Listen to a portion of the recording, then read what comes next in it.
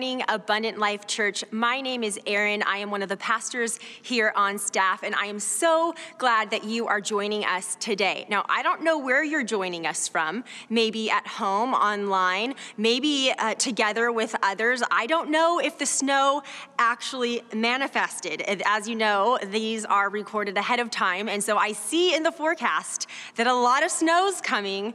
Can't wait to see if it did. Whether you are together or alone or with someone in your home, I am so glad that you are joining us today. We are in week 2 of a series called Relationship Spheres. Last week, Pastor David Grigg did an amazing job kicking off this series, talking about one relationship sphere that is marriage.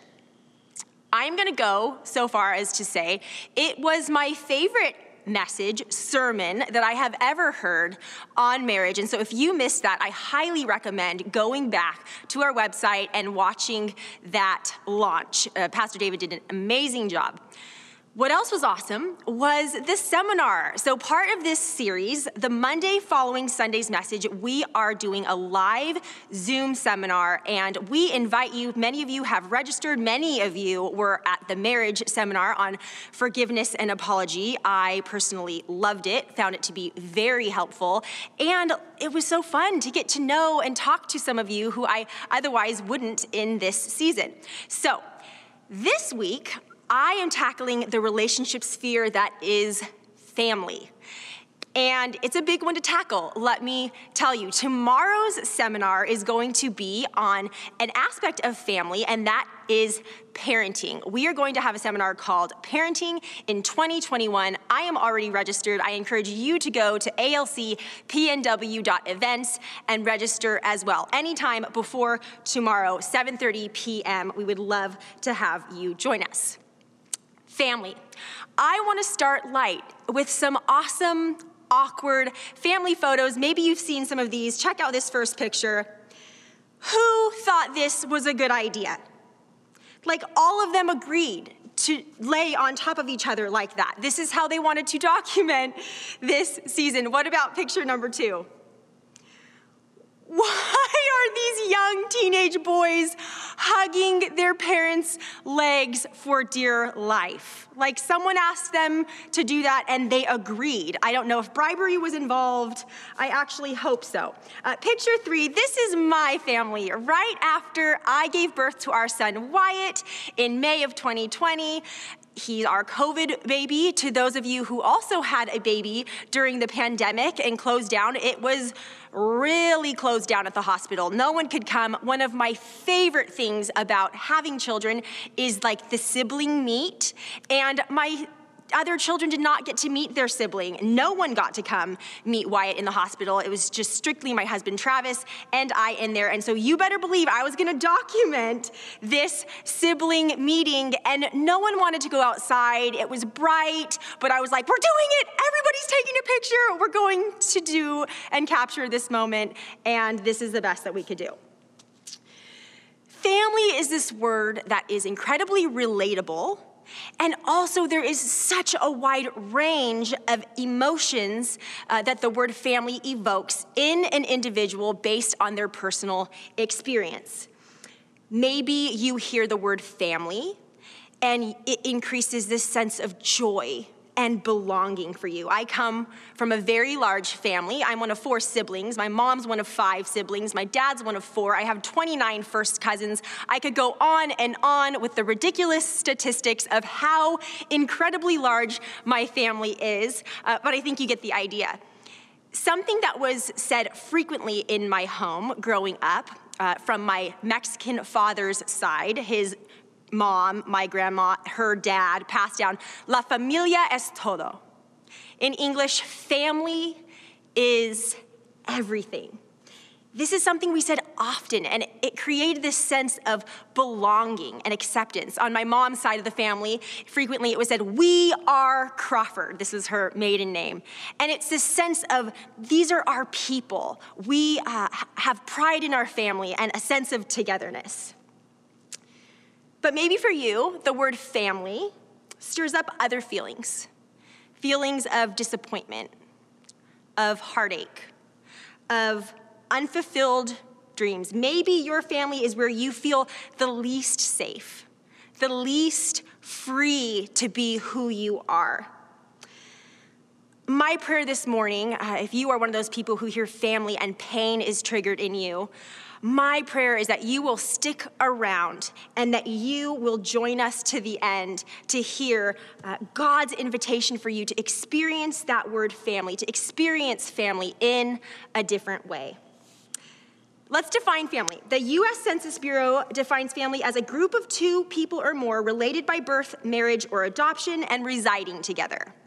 Now, we know that's a pretty limiting definition, and the definitions for family can be actually much more extensive than this. Yes, the family you were born into, maybe the family you were adopted into, the family you marry into, friends who are like family, the family of believers.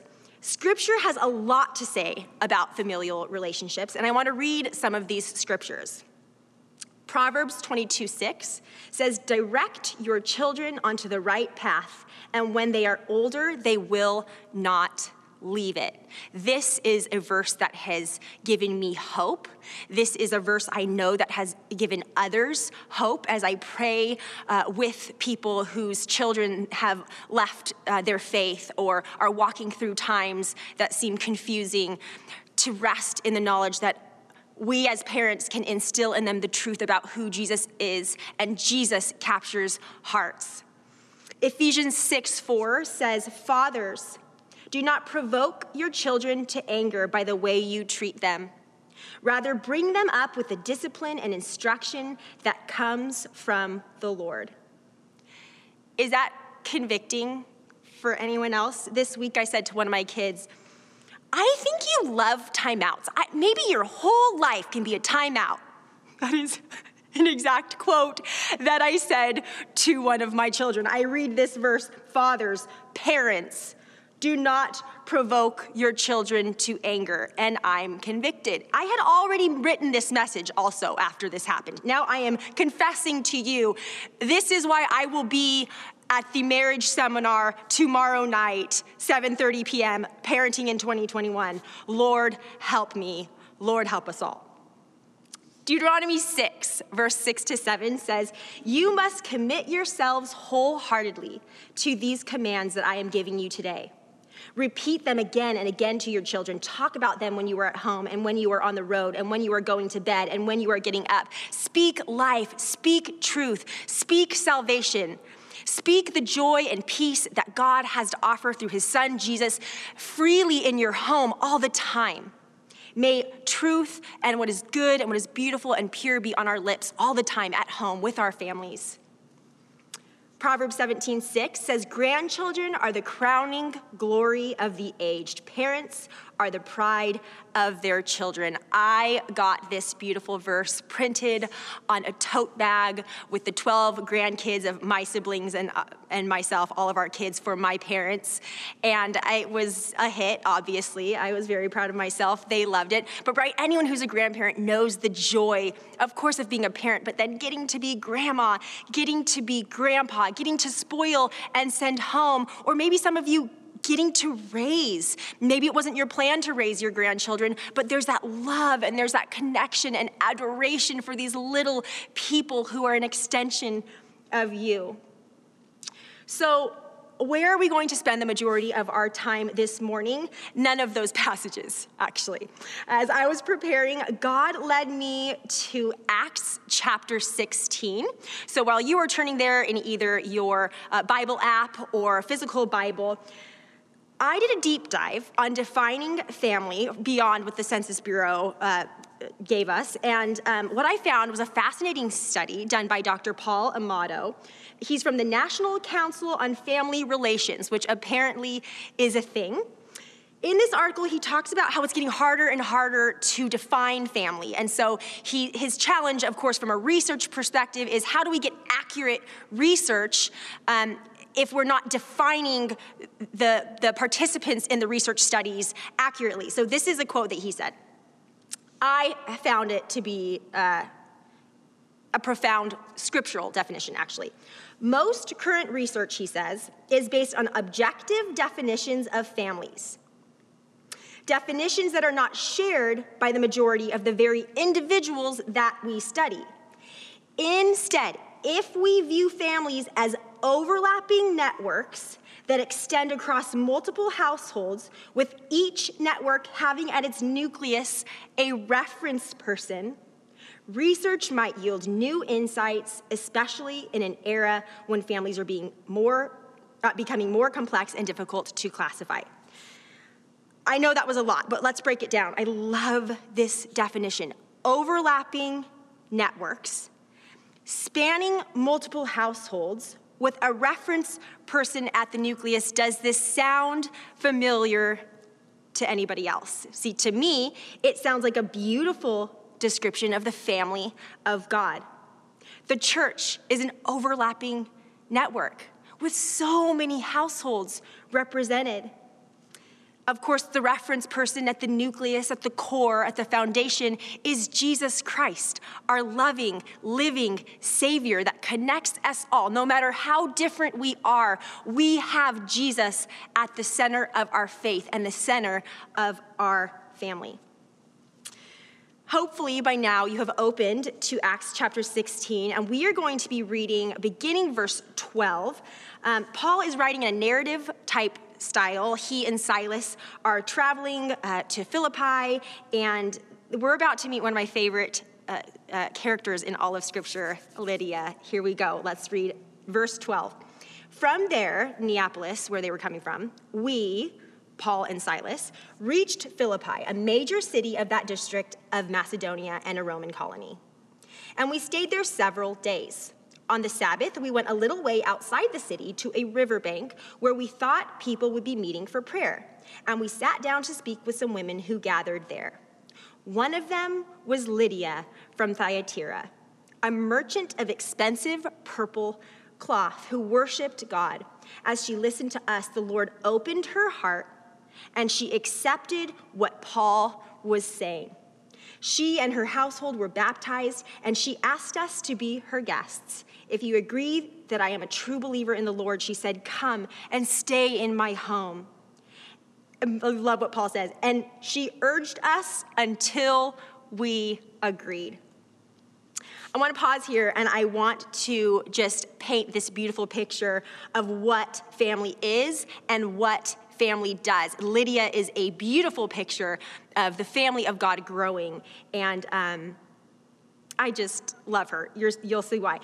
She's a successful businesswoman, right? Like, she has this very respected career as a dyer and seller of purple cloth. Her ability, her work ethic, her enthusiasm helped her prosper greatly in an honorable profession at that time. And she was a single woman. We don't know if she was widowed, but we know that she was a single woman in business, successful, and had a household with servants. Like, she was a successful businesswoman.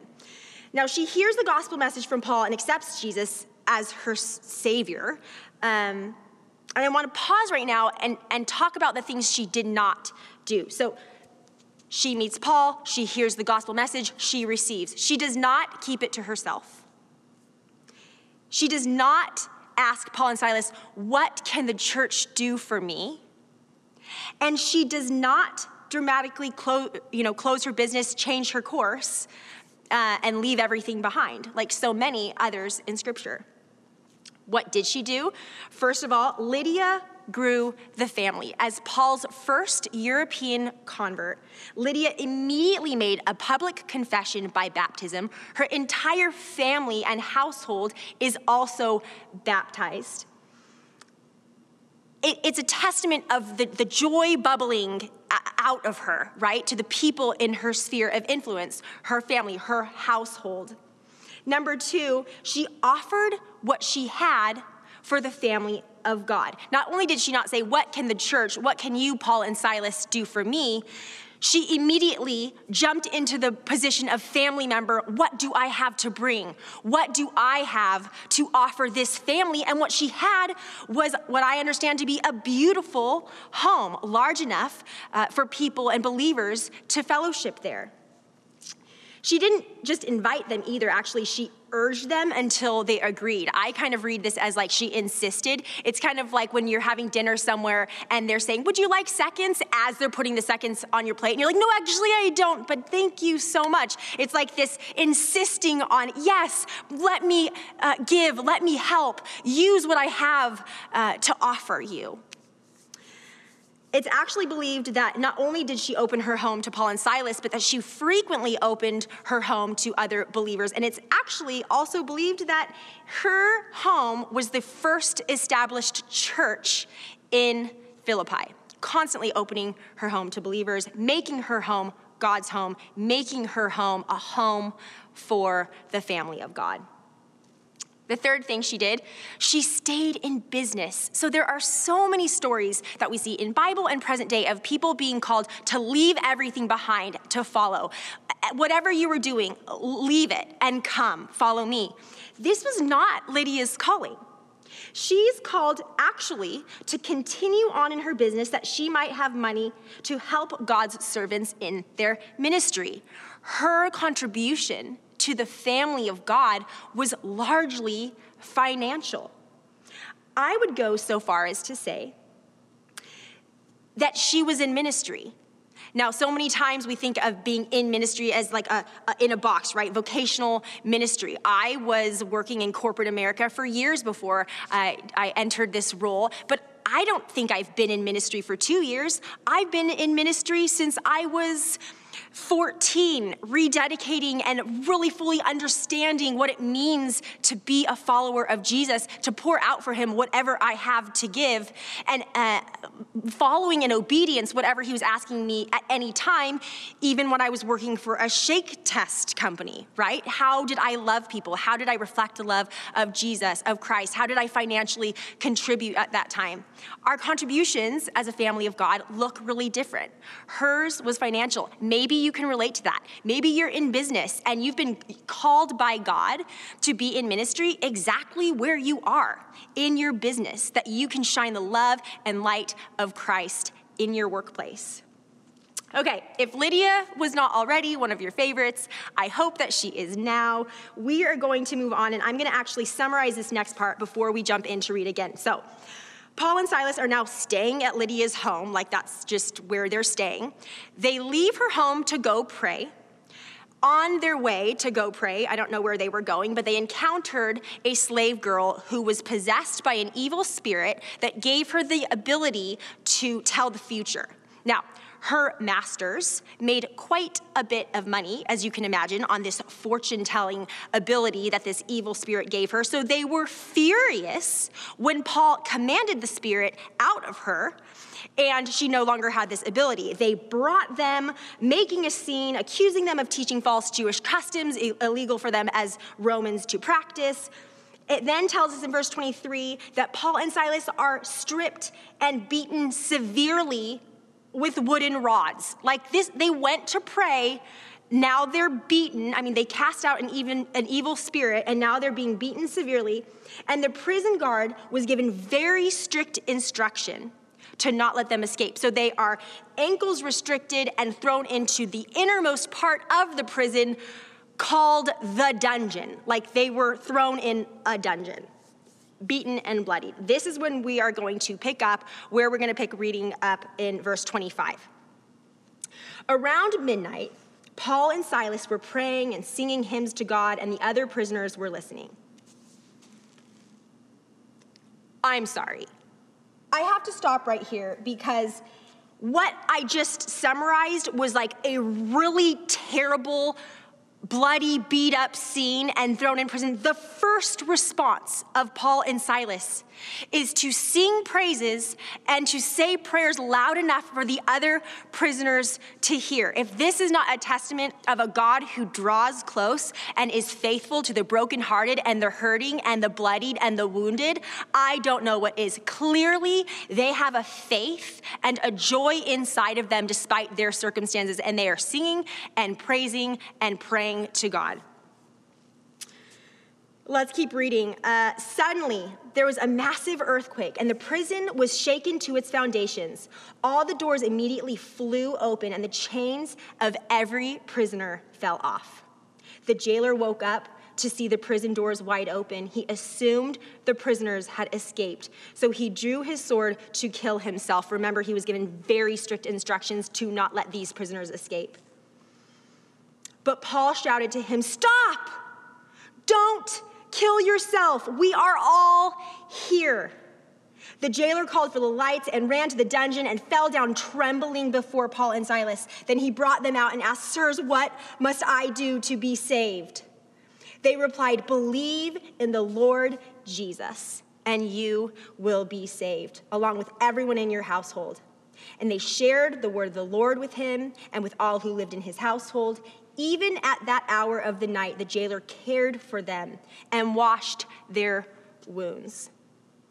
Then he and everyone in his household were immediately baptized. He brought them into his house and set a meal before them, and he and his entire household rejoiced because they all believed in God.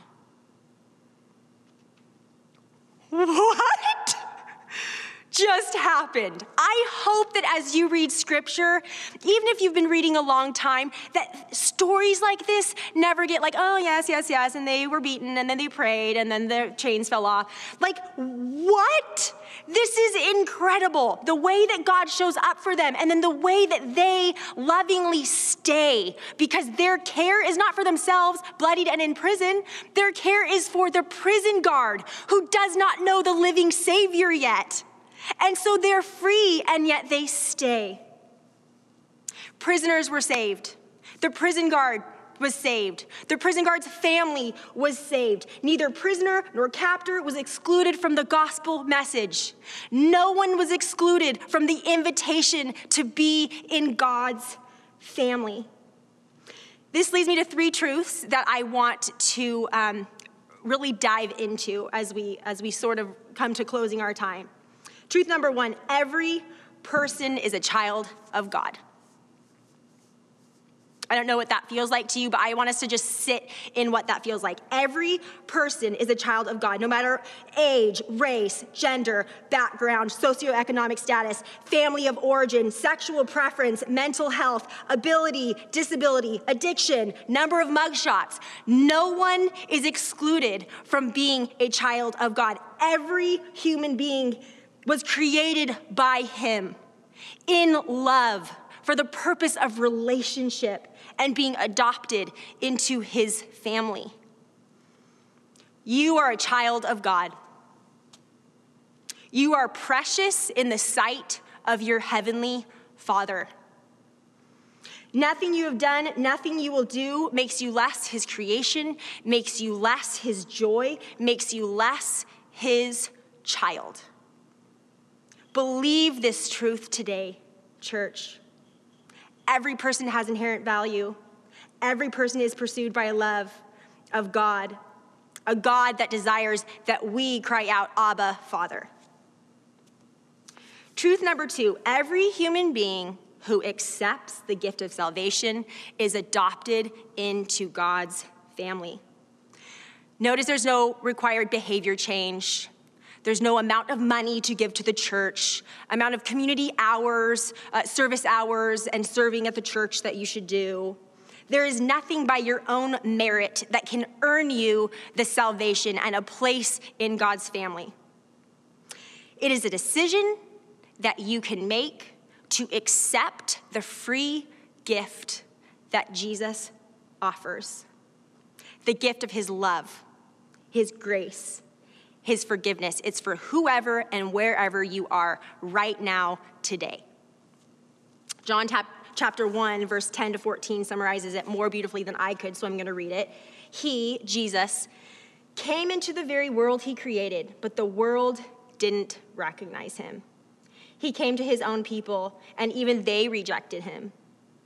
But to all who believed him, to all who accepted him, he gave the right to become children of God. They are reborn, not with a physical birth resulting from human passion or plan, but a birth that comes from God. As an adoptive parent, I know firsthand the depth and beauty of love by choice. I also know the hard and the mess.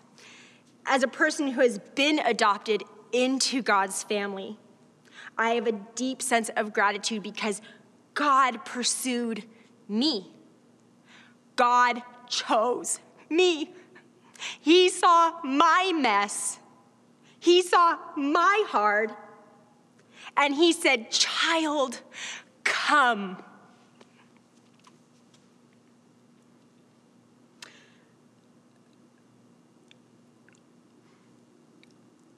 If you are not yet part of the family of God, you are excluding yourself because the invitation is for you. It is for everyone.